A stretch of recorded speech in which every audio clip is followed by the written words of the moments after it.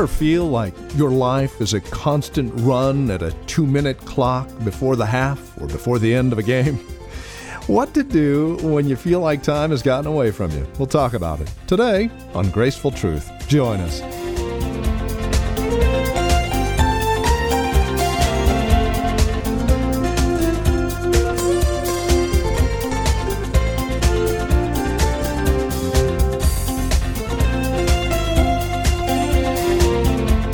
When time gets away from us, we tend to hurry up. It's that hurry up offense, right? That 2-minute warning at the end of a football game. The problem is we think it's time, but at the end of the day, it's really about stress. So today, here on Graceful Truth with our teacher and pastor Steve Converse, we'll take a look at stress and how we can put all of it back into God's hands where it belongs. We're looking at Psalm 31, verse 14 specifically. Won't you join us?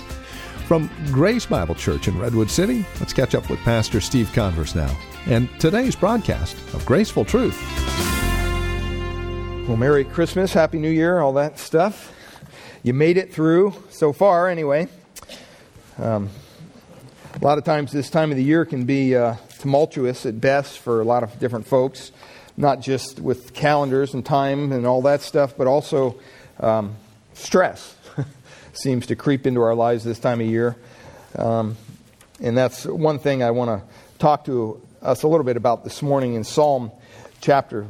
Psalm 31 actually is what we want to be looking at this morning. And I just want to read for us Psalm 31, verses 14 and 15, which will be kind of the center point of our text this morning. Psalm 31, beginning verse 14. But I trust in you, O Lord. I say you are my God. My times are in your hand. Rescue me from the hand of my enemies and from my persecutors. One thing that we know in the world in which we live today is that the reality is that we live in a very fast-paced society. We live in a society that wants everything yesterday, whether it's fast food or your internet connection or whatever it might be. I was just doing some work last night on the iPad in my bedroom, and I'm thinking, why is this thing so slow? And yet, I stopped and I thought, if I would have compared this to the computers that we had and the gadgets we had 10 years ago, there would be no, it would be like lightning speed. But we just get this in our heads that we have to have everything right now. And we constantly hear about people being stressed in our society. People that are just inundated with all these deadlines and goals and agendas that they have. And they're either stressed out or they're going through burnout or something like that. You hear this all the time. There's a stress test that you can take, and it gives points. It awards points for various traumatic situations that you might find yourself in. For example, the death of a spouse rates 100 points, which is probably one of the most stressful things you'll ever go through. To lose your loved one, a spouse, the one that you've been married to and spent your life with. Very stressful. They rate the Christmas season as 12 points. If you took a vacation at Christmas, you not only got the 12 points for Christmas, but throw in an extra 13 points just because vacations can be stressful. I read an article in Reader's Digest. I remember reading this years ago. It was about a woman who was just your classic type A personality. Just driven, always doing everything fast, has to get everything done, and always self-imposed stress. Not all stress is bad, by the way. There's some stress that's good. But her friend was determined to kind of break her out of this and get her time to relax. She was just always just stressed. And so her friend invited her over for dinner. And while she was busy fixing dinner, she said, hey, I bought a video for you. And it's not that long. But I want you to sit down and watch this video because I think it'll really help you in this area of stress. And so she went in the kitchen, was fixing dinner, and the lady went in the living room, turned the video on. 15 minutes later, the lady comes into the kitchen. And she said, I'm done. It didn't help me. And the lady cooking dinner said, that's impossible. You couldn't have watched that video. It was 70 minutes long. Well, I did it on fast forward. But I got the gist of it. That's not for me. Some of us are that way. We just want everything done. Whether it's, we drove to Monterey the other day and we were in traffic and I'm just thinking, oh man, and it starts building. And I had to kind of remember, okay, wait, what have you been studying this week? What have you been preparing to share on Sunday? You just need to chill out a little bit. And you may wonder, back in biblical times, thousands of years ago, did these people ever deal with stress? Did they ever deal with stress that sometimes our modern world faces? Well, David went through stress. He probably went through stress like none of us have ever experienced. I doubt if anybody in this room today, he's the one that wrote Psalm 31, most of us have probably never been under the stress of literally having someone determined to kill you, and you're constantly fleeing from them. I mean, that would be kind of a nightmare, wouldn't it? Always looking over your shoulder. But David went through just that thing.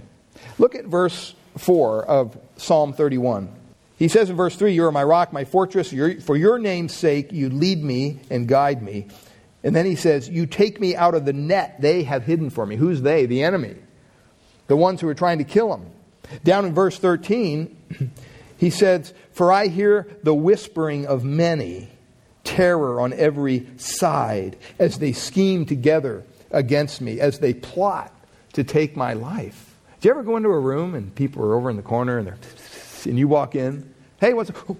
And they stop talking. "What do you think?" "Oh, what are they saying about me?" Right? I mean, that's just the natural inclination.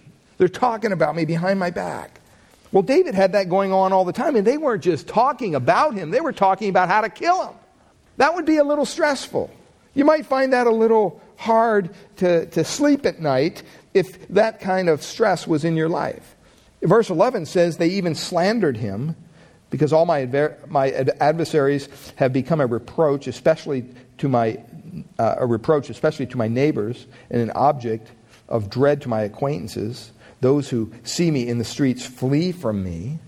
So apparently they turned all his friends and neighbors against him. Furthermore, I think David could see the connection, this is interesting, between his current troubles, we've probably all been in this situation before, and his own sin. Have you ever found yourself in a situation and you're going, okay, you're looking around, there's nobody to blame but yourself? And you know you did wrong, you know you sinned before the Lord, and you're bearing out the consequences of your sin. Well, in verse 10, he says, "For my life is spent with sorrow and my years with sighing. My strength fails because of" what? What's he say? "Of my iniquity." He recognized his own sin was causing some of this stress, some of this affliction in his life. And he had to wrestle with that guilt on top of everything else. Reminded of a story of a brother and sister. Call them Johnny and Mary. Johnny got this new slingshot for his birthday. And he was in the backyard and he was shooting little pebbles at bottles and things and just couldn't hit anything. Nothing. Everything he aimed at, he missed. So they had to go inside for dinner, and they're walking inside, and he said, give it one more shot. And he saw his grandmother's little bunny there on the porch. And he thought, I'm not going to hit it. Sure enough, he pulled the slingshot back, took aim, hit the thing right in the head and killed it, dead. He went inside and thought, man, what am I going to do? This is grandmother's bunny. I am in big trouble. Don't know what to do. They sat down at dinner. Dinner started, and his sister Mary was sitting next to him. And the mother said, Mary, can you get up and get everybody glasses of water for the dinner? And she said, oh, Mommy, Johnny would like to do that. She leaned over to Johnny and she says, remember the rabbit. Johnny thought, oh no, she saw me kill Grandma's rabbit. So he went into the kitchen and reluctantly got the glasses and sat down. And you can see where this is going. At the end of dinner, Mother asked Mary to help with the dishes. And, oh, Mother, Johnny said he would love to help you with the dishes. She looked at Johnny, said, remember the rabbit. Well, this went on for a week or so. Finally, poor Johnny was so riddled with guilt over what he had done. He went into his grandmother's room, she lived in the back, and said, "I'm so sorry, I killed your rabbit. That's how it died. I couldn't bear to tell you, shot it with the slingshot." You know, she said, "I know. I saw the whole thing. But I loved you so much, I already forgave you. I just wondered how long you were going to allow this guilt of what you did to keep that under your sister's thumb. You held out for a week and a half. That was pretty good. But doesn't it feel good just to confess it?" That's what guilt does. Guilt puts us under the thumb. And see, one thing David understood was that he had to wrestle with his guilt on top of everything else. And maybe you've done some things wrong in your life. Maybe you've sinned in a myriad of ways. We all have. But don't allow that guilt to control you. Guilt is not necessarily bad. When you do something wrong, you should feel guilty. The problem with our society today is when people feel guilty over something, they say, "Well, lay down on the couch and we'll talk about your guilt." I remember one psychologist, biblical psychologist, had the person lay down, and the guy goes, "Well, you know what? I just am feeling so guilty. I'm just, I don't know what to do. I just have this guilt, this continuous guilt." And the psychologist finally said, "Well, you know what? It's because you're guilty." And he went on to explain the gospel to him. See, our modern society doesn't understand that. Guilt is a bad thing. But we do know that it was written, this psalm, when David was in a pressure cooker. He was under a lot of stress. And he tells us how to deal with stress. And, with this new year coming up, you don't know what you're going to face. You really don't. Whatever stresses you face now, or even in 2014, David, I want you to understand, had at least equal or greater ones. And so this psalm isn't being written by somebody up in some ivory tower somewhere that doesn't understand what you're going through. No, it's written by somebody who's had his life threatened and lived in a very stressful situation for a period of time. And in verses 14 to 15, David gives us really a key on handling stress in our lives. He says, "But as for me, I trust in you, O Lord, and I say, you are my God. My times are in your hand."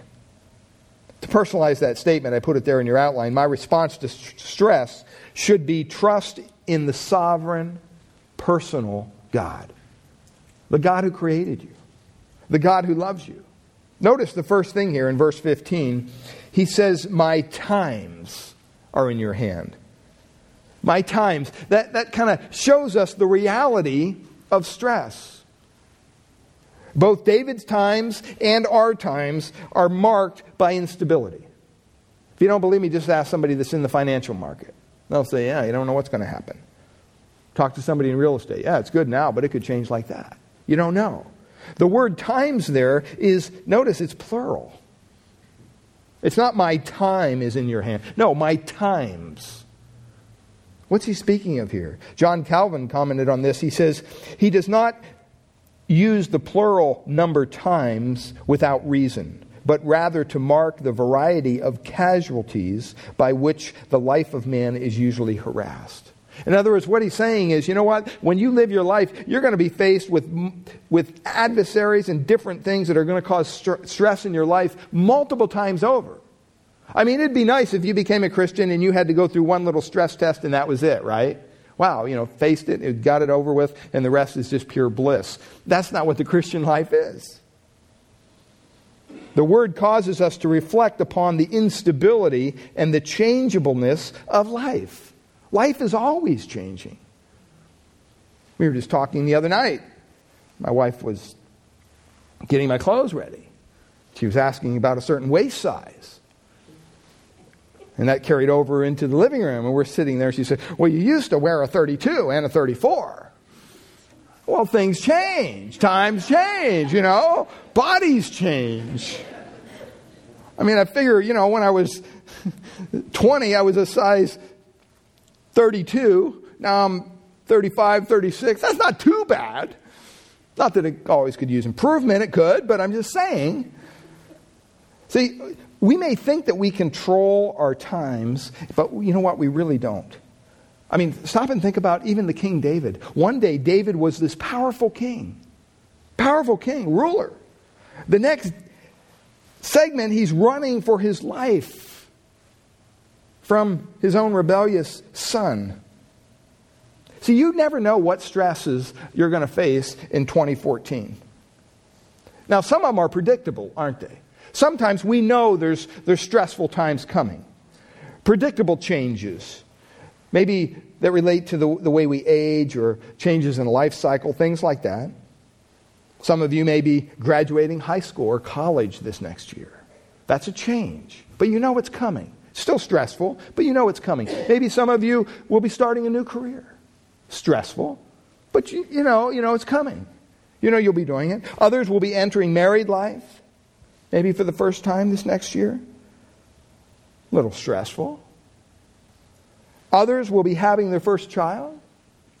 Maybe one of your children will be entering school for the first time. All those things are predictable.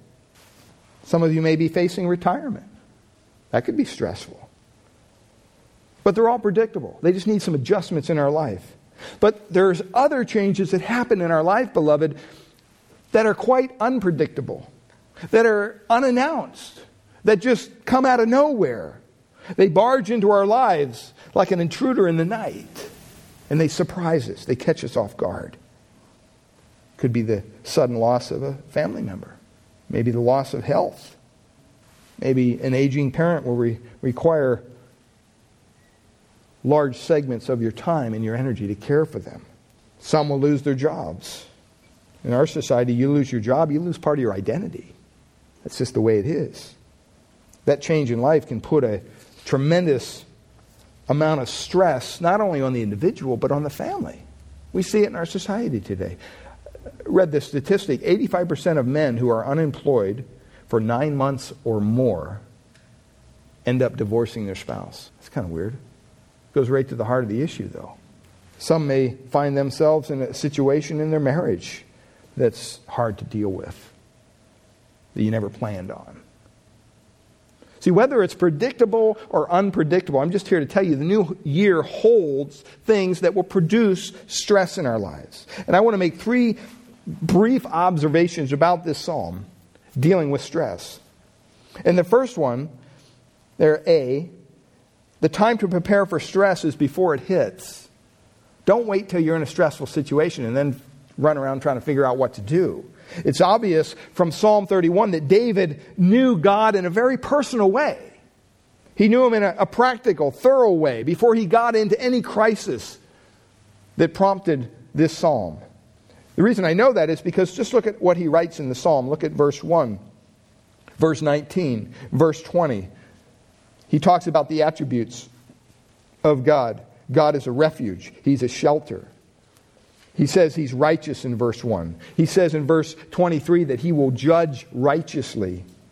In verse 2 and 3, He calls Him a rock of strength. In verses 2 and verse 22, He says, you know what? My God hears and answers prayer. In verse 2 and 3, He says He's a stronghold. He's a fortress. In verse 4, He says that He's David's source of strength. Verse 5, that He's a God of truth. 7, 16, 21, that He's a God of loving kindness. Verse 7, that He's all-knowing. Verse 9, that He's gracious. And that He forgives. He doesn't cast off the rejected. He even has unlimited storehouses of goodness for those who fear Him in verse 19. Even if you're going through the worst trial, this is the God who will care for you. Now, trust me, David didn't learn all that about God in the midst of this present trial that he's going through. He didn't learn about it in this calamity that he finds himself in. I believe it deepened his knowledge of God. It always does when we go through trials, when we go through distress, when we deal with stress. It should deepen our knowledge of God. But David had begun to know God through His Word. All you have to do is read Psalm 19. As a boy tending his father's sheep, became very familiar with the Lord. Even then, God knew David as a man after His own heart. So when crisis hit David's life, what happened? David had the resources stocked up in God to lean upon. He didn't have to question his God. He didn't have to question his faith. Proverbs chapter 1, verse 20 says that exact same thing. Basically, the whole point there is the time to get wisdom is before calamity strikes. You don't want to wait till the calamity hits you. And that's the point that the first point here is that the time to prepare for stress is before it hits. But sometimes it's good to deal with stress before you're actually in a stressful situation. People who are experts in security and things like that, they always tell you, don't wait until you're getting robbed or getting held up at gunpoint or in carjacking to figure out what you're going to do. Think about it ahead of time. If that happened right now, what would I do? And I often have thought about that.